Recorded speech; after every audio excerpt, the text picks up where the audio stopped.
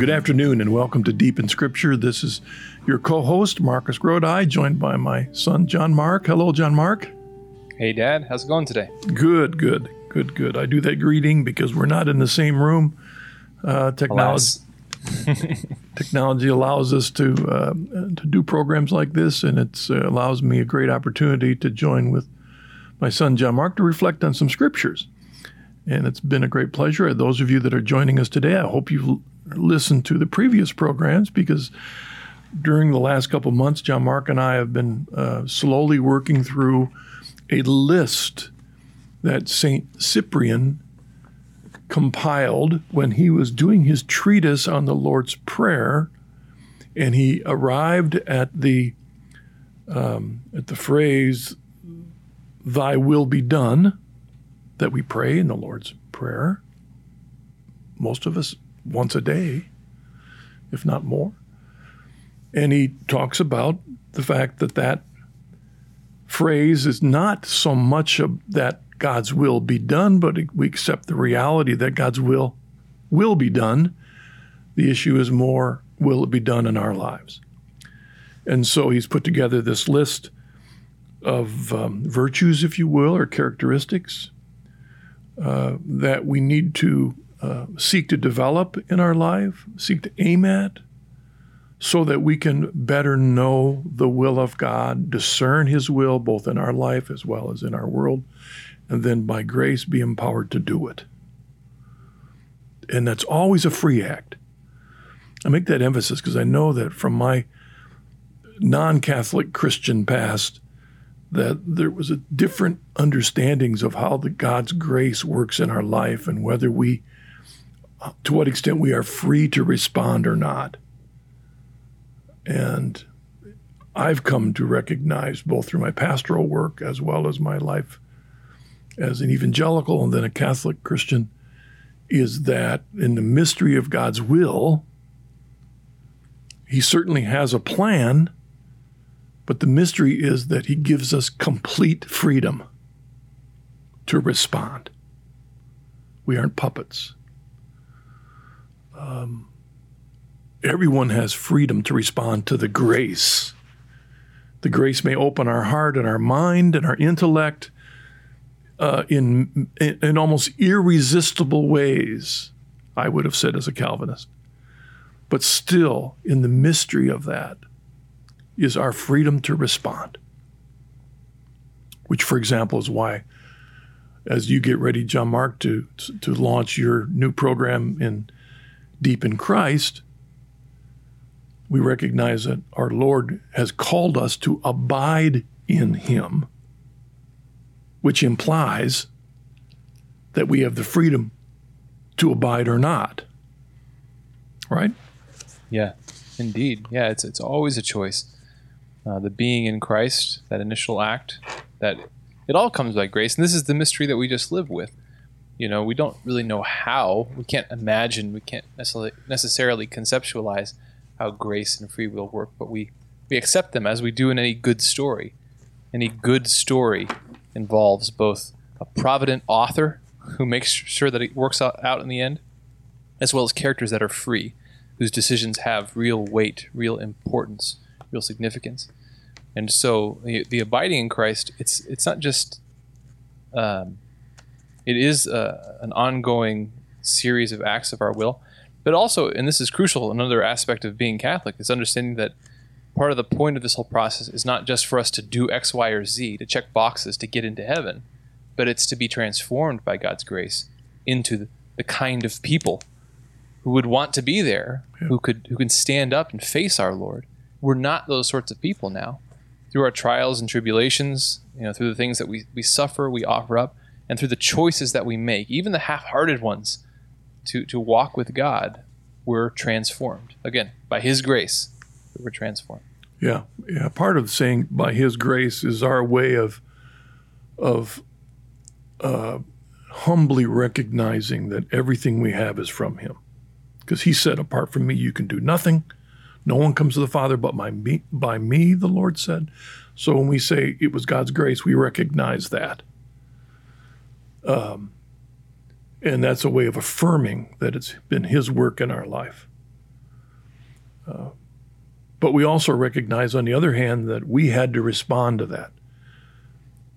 But the moment we start thinking that it was us, we also recognize that our ability to respond came from grace.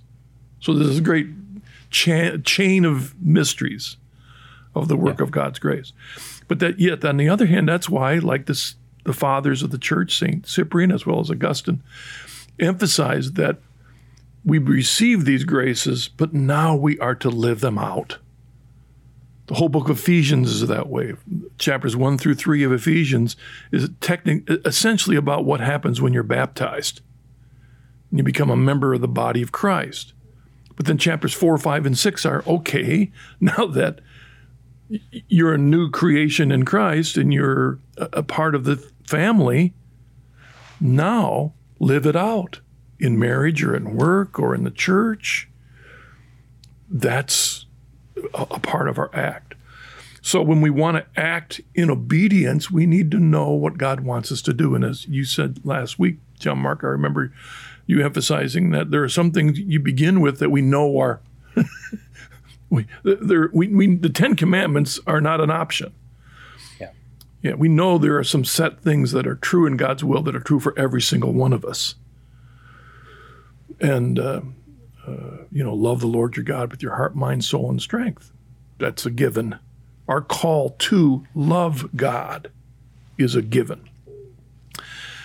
But knowing the will of God then goes beyond that. It made, as I was driving around get lunch today before this program, and I'm out in my car and I'm driving down the road and there's cars going and I'm in a parking lot, or I go through and I look at the people, and today's topic struck me. The theme where we have arrived in Cyprian's list today is the phrase, clinging tenaciously to his love. And I thought about that as I was out and around, seeing people walk, or, a guy driving next to me in his car wearing a mask. We're in crazy times. Or, all these, the way our world has changed. What does it mean to cling tenaciously to the love of God? And John Mark, you're the trained philosopher. I get nervous every time you say that. Well, I know. Well, you studied philosophy in college. I studied engineering before I went to seminary. So, but you've had when I think about you studying philosophy, you've been challenged with a lot of different ideas that philosophers have posited to understand life, understand truth, and understand the way we live. But to me, this is an elusive topic. What is God's love? If we're to cling tenaciously to God's love, and you're out and around in your car, and your bicycle, walking in the world, what is God's love? What do you think? Well, I think the first and greatest lesson of philosophy is to recognize when you've come across a mystery and to not presume to be able to exhaust it. I think this is one of those. Just as we can't, we recognize as Catholics in the Western world, we recognize we can't, we got to be careful even making positive attributions of who God is. We could say definitely who God is not, but when we want to try to come to understand who God is in a positive sense, we're met with many mysteries. Yeah. And it's best just to stick with what he's given us, and that's where philosophy looks to theology. What has God given us in the Scripture? What has God given us in the example of Christ? So God's love for us, we were talking beforehand about making a distinction here between a focus on our love for God and God's love for us. And the focus today, we're clinging to God's love, his love for us. In fact, let me jump in there, John Mark, just to clarify for our audience. As John Mark and I worked at pulling together scriptures for today, if you did a digital search of the Bible, you would have hundreds of verses on love and lots of verses on our call to love God. But this is kind of unique, what we're looking at today. We've already covered earlier about our need to love God. But we're talking about something different, clinging tenaciously to his love. So that distinction. Right. And so what is God's love? I mean, certainly throughout Scripture we have many descriptions. Love is patient, love is kind. We have the example of Christ, all the things that he says about love. That's certainly exemplifying God's love. But even though there's so many mysteries, because Christ embodies those, but what does that look like in the sense of God as the ultimate originator, the creator of everything? And again, just mysteries upon mysteries there. But we know that God is love. We also receive that.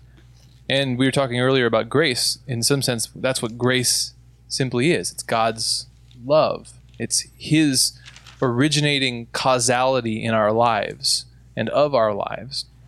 When we look, it's interesting to me, again, thinking of the distinction between our love for God and God's love for us. It's always necessary, and I think that's what Cyprian is pointing our attention to here. It's necessary to put our recognition and affirmation of God's love first. And that's, not to steal any thunder here, but that's the scripture we're ultimately going to land on at the end here, which is that we love only because he first loved us. And it's not that we love God first and we're trying to understand his love. We have to lean on his love first, recognizing, affirming it, keeping it in our mind, and keeping our heart attached to that reality. In fact, why don't we, that's probably a good definitive verse to start with from 1 John 4:19. And it's one of the shortest verses of Scripture, but profound. We love because he first loved us. And there, I'd encourage a listener, if you haven't, to just get your drink of choice, your cup of coffee, and meditate on that meaning. We love because he first loved us. And that takes away the issue of whether we deserve it, because we don't. He loved us before we did an act, either to deserve it or to deny it he loved us.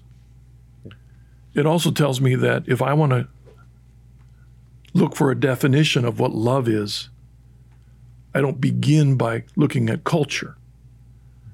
I don't look for a model of love in the world around me. The model for love is him. We love because he loved us. And so we're trying to figure out what it means to love, and we looked at that a couple weeks ago. This one should have been first, because we've got what is God's love, and that's the defining virtue, if you will, for all of the universe. Is his love. Yeah. Again, one of the things that brings in mystery here is that when we think of our loving God, we're able to tie that to actions.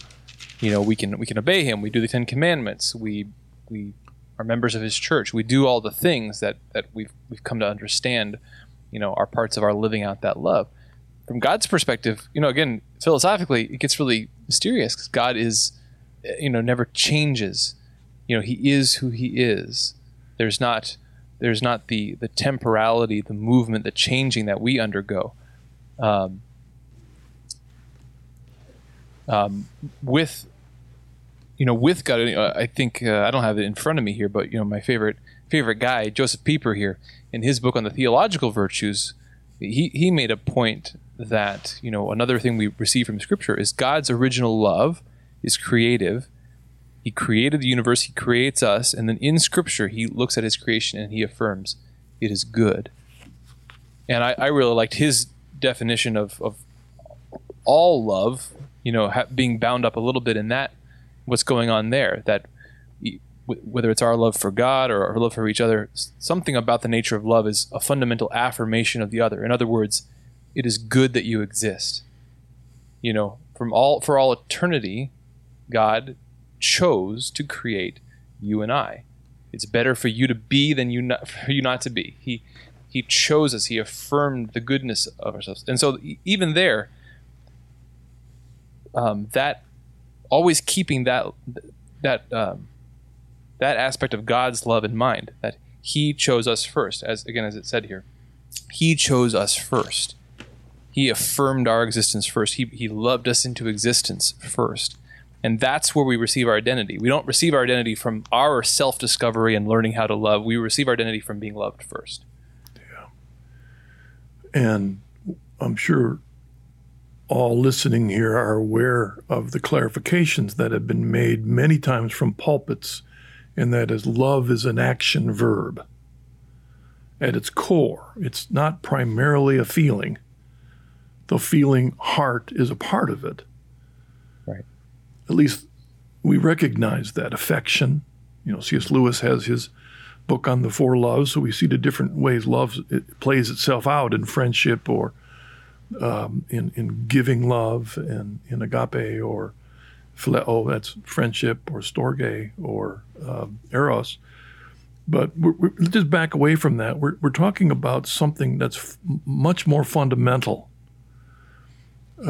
Most of us are familiar with what's called covenant theology. It's a way of understanding all of salvation history from the beginning to the end, and the covenants that God made with Adam, and then Noah, and then Abraham, and Moses, and David, and then through Christ, the new covenant. And we're used to that, and they're all expressions of God's love. But I might want to be challenging here and say that the reality is that behind the covenantal understanding of Scripture is one everlasting covenant that's expressed many times. And Scripture talks about the everlasting covenant. And what is the everlasting covenant? The simple way that Scripture addresses the everlasting covenant that God the Creator has made with His creation, with us, is in a simple Hebrew word called chesed. I need Father Pacwa here because he does those guttural words. Yeah, he really does them well. Yes, but he does. It's the word that we translate steadfast love. Steadfast love. In fact, we Catholics particularly are used to liturgies. We're used to, not liturgy, when we have a prayer where we repeat ourselves over. Oh, a litany. A litany. Yeah. We're used to litanies. Well, where do we get the idea of litanies? Well, there's a litany in the Bible. There's a psalm that's a litany. It's Psalm 136. And it's a long psalm. But a litany begins with a phrase and then repeats a phrase. And what is the repeated phrase? For His steadfast love endures forever. Well, give thanks to the Lord for He is good, for His steadfast love endures forever. Well, give thanks to the God of gods, for His steadfast love endures forever. Over and over and over and over. Why? Because we're trying to help our mind and our heart remember, and as Cyprian said, to cling tenaciously to the steadfast love of God. Long before we even thought about it, He loved us. And it wasn't just that He had a feeling. He acted. He created us. He made us who we are, each one of us, in that unique mystery of His. That's His act of long before. He did it first, and then demonstrated that freely, and He created us and then gave us freedom. That's the core of what we call agape love, a gift. Yeah. And then the requirements in His love that He puts upon our lives that we sometimes, in our stubbornness, think are constraints, are really because His love for us conveys what He knows is best for us. And so this is why He says, don't worship anybody else but me. It's not because He's selfish. It's because this He knows is the only way we can truly discover who we are, is through our tenacious clinging to Him. Otherwise, we almost looked at that verse about having no other, who do you love, God or mammon? Well, that's because you could be tempted away to put your attachment to something else. But here he's saying, focus on the love of God. And this is the one thing that gives the foundation to everything else, even the fear of God. You've got to remember his steadfast love so that the fear of God is balanced correctly, as opposed to a terror of God. No, it's a connection to his love. Another scripture, John Mark, so with that as a background, one again from the Old Testament, which is a way of expressing this, is that verse from Psalm 105. Why don't you go ahead and read that, John Mark, and throw that into the mix. Seek the Lord and his strength. Seek his presence continually. So again, this gets into this mystery of God's love, and that God is his love. In God, there's not really any multiplicity. God is, he's identified with his action. We experience life as divided, broken beings. I mean, that's the reason we can talk about love as being, well, it's an action, but not just a feeling. Well, that's because we live life as divided, complicated beings. God is utterly simple. And so to seek God's love is to seek God. To love God is to love his action, his being, his substance, his identity. It's all one there. And so seek the Lord in his strength, seek his presence continually. We're always we're having to try to figure out in our life how to keep God's presence. It's funny. It's like that phrase, practicing the presence of God, which if you think about it is kind of a funny phrase, practicing the presence of God. Well, God doesn't need to come to us. He's already there. And we don't need to go to him because he's already here. But what do we mean by the practicing the presence of God, as Brother Lawrence put it? Right. It's that we're practicing keeping that awareness at all times. We're practicing clinging tenaciously to the reality that's always there, whether we notice it or not, whether we recognize it or not, that God is there. His love is steadfast and unchanging and eternal. And that it's only by being aware of that love and depending on it, leaning on it, receiving it, that we receive his strength, that we're able to grow in that grace and do what we need to do. But keeping that, clinging tenaciously to that reality is part of the task here. Yeah, seeking that again, meditate on what is prayer all about? What is living out our faith all about? What is carrying out the commandments of our Lord? It really involves a seeking after God.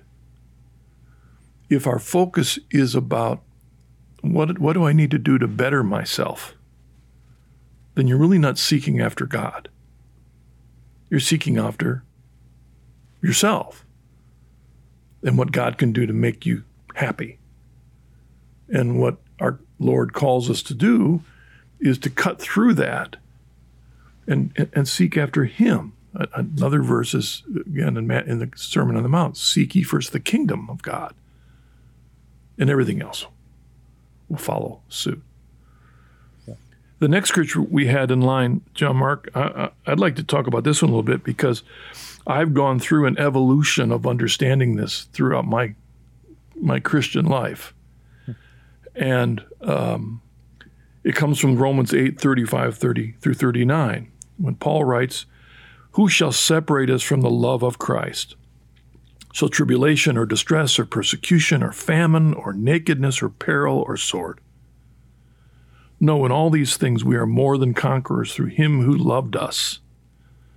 For I am sure that neither death, nor life, nor angels, nor principalities, nor things present, nor things to come, nor powers, nor height, nor depth, nor anything else in all creation will be able to separate us from the love of God in Christ Jesus our Lord." Now, back when I was a Calvinist evangelical pastor, I preached on this text many times. And it affirmed the idea of, in my view, once saved, always saved. As that once you're in Christ, once you've surrendered your life to Christ by grace, there is nothing a person can do to lose that. You will be saved. And that's one of the most common views out there. That was in the view of Billy Graham and that whole branch, if you will, of Christianity that I was a part of. And the truth is that never sat exactly well with me, because I had known people in my life who at one time had demonstrated a great commitment to Christ in many ways, but then had backslid and fallen away, even to the point of rejecting the faith completely. Well, what does that mean? What did that mean at the time? Does that mean it doesn't matter? They're still saved? Can they do anything they want? It's reputed that Luther once said that he could commit adultery 10,000 times in one day and not lose his salvation. Well, it's a big claim, but is that what's being talked about here? And then in my spiritual journey, in being open to the Catholic faith, and also being open to listening to my Arminian, Wesleyan, Methodist brothers and sisters, it made me aware that if you look at the scriptures through the aspect of salvation, the one thing it doesn't mention is ourselves. In other words, there's all these other things in the world that there's not a thing out there that can separate us from the love of God. But the one thing he doesn't mention is ourself.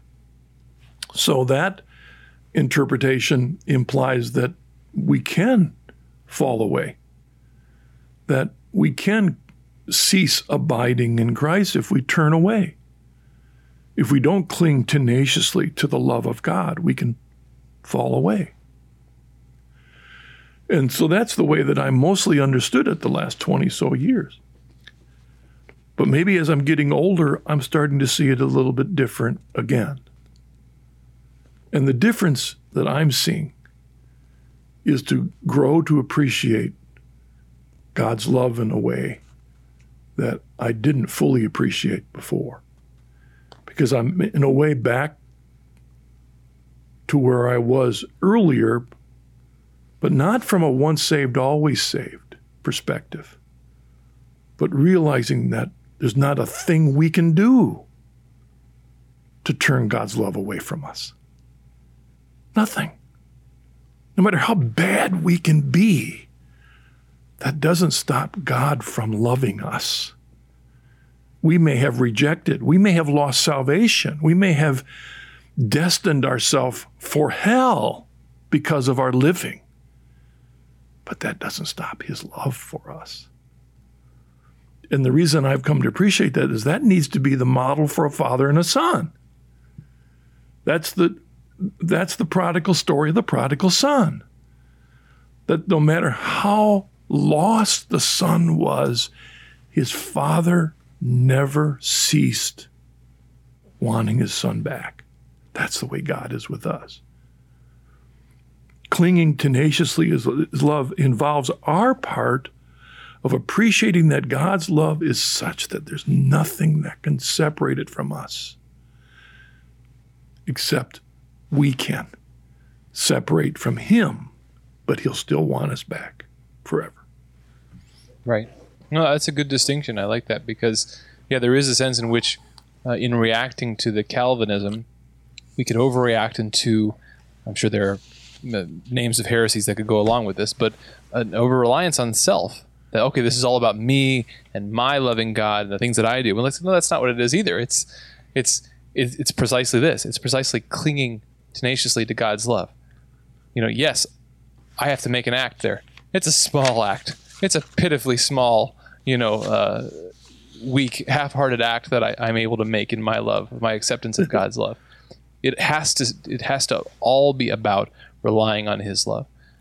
That's the only place we receive strength. And that's, again, with that previous verse. We have to seek the Lord in his strength. Not love the Lord by your own strength. It's seek him, his love, his strength. And again, there's the mystery of grace, because if we know from the writings of 1 John that if we love at all, it's proof that we're abiding in Christ, because we can't love apart from his grace, which is one of the reasons why the church recognizes that when you see people outside the faith demonstrating authentic love. And you might say, well, what's all that about? I mean, they don't believe in Christ. They're not part of the church, yet they're acting in love. We recognize that grace is pervasive. There's conscience there, which is the presence of God in people. The conscience, the understanding of God is, if you will, programmed in everyone. And we're free to respond to that. And that's why Paul says that if a person outside the law responds to conscience, they're responding to a law within themselves that God has planted there. So we see the act of love because that's the presence of God's steadfast love in everyone. The problem is that when you're apart from the graces, when you're apart from the church, when you're apart from that, you can be oblivious to the battle. You can be oblivious to the voices that are tempting us to misunderstand love, to misapply love, to misinterpret love.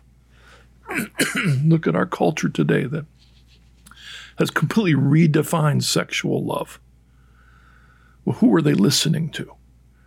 And so that's why we need the church that Christ gave us. That's why we need grace. We need the Holy Spirit so that we can understand what God's love truly is, and we can surrender, knowing that there's nothing we can do. So that draws us back to the prodigal son. So therefore, if we know there's nothing we can do and he loves us that much, it should draw us to our knees to say, all right, Lord, I want to be able to stand before you without embarrassment. And so that's the gift of your grace and forgiveness and the work of your steadfast love. Wow, John Mark, because of time. Look at the next one, the 2 Thessalonians passage. But the Lord is faithful. He will strengthen you and guard you from evil. And we have confidence in the Lord about you, that you are doing and will do the things which we command. May the Lord direct your hearts to the love of God and to the steadfastness of Christ. And that's, again, another interesting verse here, particularly that end part, this notion that we're asking God to direct our hearts to the love of God. And bringing in the heart here is significant for me. The first thing that came to my mind when I was looking at Cyprian's, the item in his list, clinging tenaciously to his love, the heart is what kind of came to my mind in particular, in the sense of, what things, we were talking earlier, as we drive in our cars, we go through life, how do we keep God's love in our minds? How do we keep in the presence of God? Well, the things that stay in our minds are the things that our hearts are attached to. And that's a good and a bad thing. That's a complicated thing because we're complicated people. Our hearts are divided. Oftentimes we find ourselves preoccupied with things other than God precisely because our hearts are attached to things they oughtn't be attached to. So we pray that God purifies our hearts. We pray that happens, but we also work on our hearts. We when we recognize that I have an attachment to various things in this world, I work slowly, carefully, patiently to detach myself from those things, because we want our hearts to be open to God, attached to God, and that's really what purity of heart means. Again, I've quoted it many times. I'm kind of a one-trick pony when it comes to my favorite quotes. Kierkegaard wrote that purity of heart is to will one thing. When Scripture talks about purity of heart, we're talking about the purity of heart in that your will is now undivided. God and His love and His strength, that's the first thing in my heart. And so that remains on my mind, that remains with me throughout the day, regardless of what's going on. I mentioned earlier that the way at least I understand salvation history is that though one can divide it up into multiple covenants, to me, beneath it all is one everlasting covenant that our God Creator has made with His creation, in which He calls us to love Him. And when you look through Scripture, the most common criteria from beginning to end in Scripture is what is the condition of a person's heart. That's it. Because you can do everything great on the outside, but if your heart ain't right, then it doesn't matter what you do on the outside. That's where he talks about sacrifices. He says, I don't want more bulls and sheep, and I don't need your sacrifices. I want your heart. I want your heart. So what does he mean by that? Well, just what we're talking about. That this heart needs to be full of him. Yeah. Needs to cling tenaciously to his love. And when we're looking for that, what we're clinging to is the fact that he has given himself completely to us. Reminds me of what we said last week, preferring nothing to him. Why? Who preferred nothing to us. He gave himself to us. So we remember that. We cling. We remember. Like in that litany, we say over and over again, his steadfast love endures forever. So that's what comes out of our heart, not, as our Lord said, all that other junk that always comes out. So our heart comes forth is his love. Another verse to throw in here. We don't quote from Jude very often, but there's a great one in Jude this time. Jude 20 through 22. But you, beloved, build yourselves up on your most holy faith. Pray in the Holy Spirit. Keep yourselves in the love of God. Wait for the mercy of our Lord Jesus Christ unto eternal life. There's a lot of great stuff in that verse. Really calling us in this area of focusing our mind and heart on him. Build yourself up on your most holy faith. So that he's talking about that being the foundation upon which our lives are to be built. Build yourself up on our most holy faith.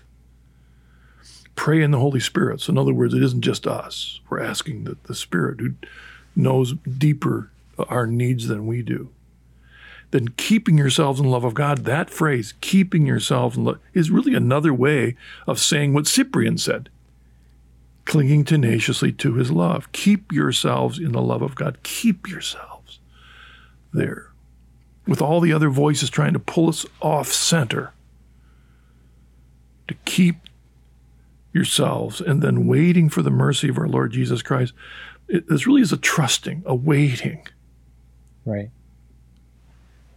Yeah, this verse kind of brings to mind how, once again, the church identifies the theological virtues that are mentioned in Scripture: faith, hope, and love.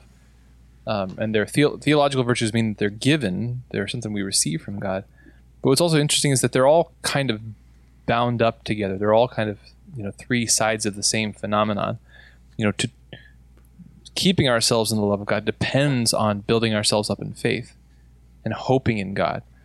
Like this believing in God's love and hoping in his promises are bound up with our ability to really love God, to respond in love. So they all are bound up with clinging tenaciously to God's love. They all refer first to God, to what we receive first from him, and then we respond to that. But they're a grace, the theological virtues, they're a grace that we received, this ability to trust in God and rely on and respond to his love. Yeah, in a very practical way, if we bring this around, again, if I have the image of us out in the world and out around, what does it mean? I think it means remembering that the reason each one of us is living right now, is existing, is evidence of his love for us. And it's recognizing that God indeed wants the best for us. He wants the best for everyone. He does. Now, we don't use the world's definition of what best is, because we want what God wants. He wants what's good for us, which defines the true meaning of happiness, is what's good for God. We know that. And so with all the challenges we have in life, clinging tenaciously to his love meanings trusting that his way is the best way, that what he wants for us is the best for us. It doesn't mean it won't involve great challenges. In fact, when you look at Scripture, it likely will have many challenges. Will be tested, as James talks about. But that's the best for us. In fact, James says that very thing, right? John Mark, we started talking about that along. Count it all joy, my brethren, when you meet various trials, for you know that the testing of your faith produces steadfastness. Yeah. It's important. It strikes me that sometimes we, and Christians in general, can kind of go throughout the world and look at events and things. We can look at what's happening around us, and we're looking for evidence of God's love. And that's not necessarily a bad thing, but you can get the cart before the horse there a little bit, in the sense of the interpretation you go to the world with, to your life with, depends on the fundamental state of your heart. If fundamentally in your heart you're responding to the theological virtues, if you are acting out of faith, hope, and love, then you go to your life and you count it all joy. You make a choice to interpret the world as evidence of God's love. You can't understand what's going on. You can't see the reasons or the whys behind it. You can't see the tapestry, but you believe, even in uncertainty, even during difficulty, that God's love remains steadfast. Because if you're not acting out of those basic that basic predisposition of your heart, the theological virtues, again, then you can get really discouraged or disappointed by events, because you're expecting each event to be perfectly intelligible, perfect evidence, perfectly. You're relying on circumstances to sort of build you up, but you have to go to it with this tenacious clinging to the love of God, because that's the reality. It's the fear of that reality, the respect of that reality, the truth of that reality that makes sense of our lives. I mentioned earlier that if we did a digital search of Scripture, you can come up with hundreds of verses that talk about our need to love God. Right. And the truth is that when you look at what it means to love God, truly means for us to love God, the core of that means clinging tenaciously to his love. It's all wound up in there. Trusting in his love. And so when we recognize that he loves us, he acted in creating us, he put us in the time we're living. We weren't born 100 years ago or 100 years from now. We're born now. And somehow in the mystery of his love, that's a part of his plan for us. And so we trust that. And in trusting that, when things start going bad, that's when he says, cling tenaciously to my love. Because we're tempted to doubt or to question. Oh boy, that was a stupid decision I made all those years ago. Cling tenaciously to his love. Yeah. And when we remember that his love and doing this is what really defines our love for him, then that opens up all those other scriptures that talk about our love. And I'm going to throw one more in, which we were going to discuss, and that's that wonderful verse in Romans 8:28. We know that in everything God works for good with those who love him, who are called according to his purpose. Called according to his purpose is his love. And so there you have that partnership, so that what it frees us up doing is when we're stuck making a major decision, oh, Lord, what's your will? Oh, Lord, I want to do this, but what's your will? Drop down the stone tablets and tell me what your will is. Yeah. And what he's saying is that what's most important is remembering his love for us and then loving him. If the motive behind our decision is loving him and holding his love, he'll work out those decisions for what's best for us.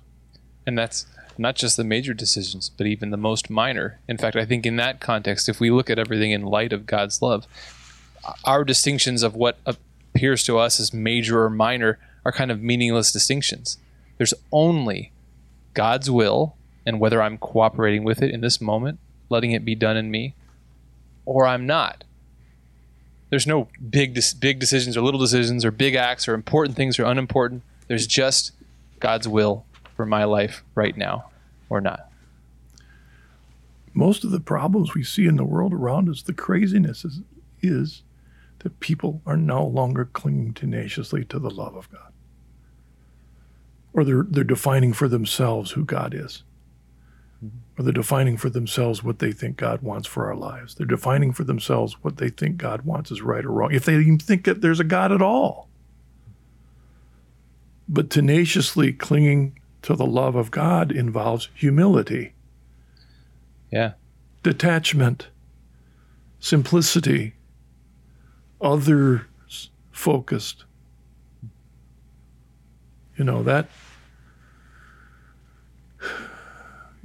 That's really our call.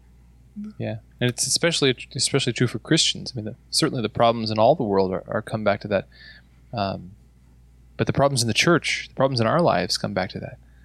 When we, even though in theory we believe in God's love and we're wanting to do good things, we're wanting to build the kingdom, we're wanting to build up the church, we're wanting to speak the truth, but we're clinging tenaciously to something other than God, the reality of his providence, of his will, then that's where we end up with division and fighting and I might close with a thought, John Mark, is that our work in the Coming Home Network, which we've been doing now for how many years? 27 years. On the one hand, it's seen primarily as helping non-Catholic Christians become Catholic, and that's really the focus of what we're doing. Well, why do we do that? Is it because of the strict, more traditionalist understanding of no salvation outside the church? You got to have that name on the list. It's not about that. If anything, it's about being able to be certain what God's love is. Because outside the church, outside the teaching of the church, guided by the Holy Spirit, are conflicting voices everywhere. Does that mean that everybody who's a Catholic has got it all perfect? No. Because when you look at the people in the church, there's an awful lot of us in the church that aren't clinging tenaciously to the love of God. It's a mess. Yeah. It's a mess. But we believe that God established a church in his apostles, gave the deposit of faith that is to be clinged to. That's what the early fathers would talk about. If you go to our Deep in History podcast, and Monsignor and I are talking about Irenaeus' book on Against Heresies, he's talking about holding on to that apostolic tradition that we received, because it's in that we can know truly what God's love is and how to understand it, and how to live it out in our lives, as opposed to get caught up with every wind of doctrine, which is the reason why we want people to come home to the fullness, so that a person can know the fullness of Christ and the Holy Spirit and the Trinity and the sacraments in our lives together in Christ. All right, John Mark, once again, I feel like we've done nothing more than scratch a surface on a wonderful topic presented by Cyprian. Next week, the topic will be standing by his cross with loyalty and courage whenever there is any conflict involving his honor and his name. Hope you all join us next week on another episode of Deep in Scripture. See you then. Deep in Scripture is a production of the Coming Home Network International. To hear more episodes, view our full archive of written and video conversion stories, participate in our online community forum, and more, visit chnetwork.org. You're also invited to explore free membership in the Coming Home Network and receive support on your own Catholic journey. Again, visit chnetwork.org for more information.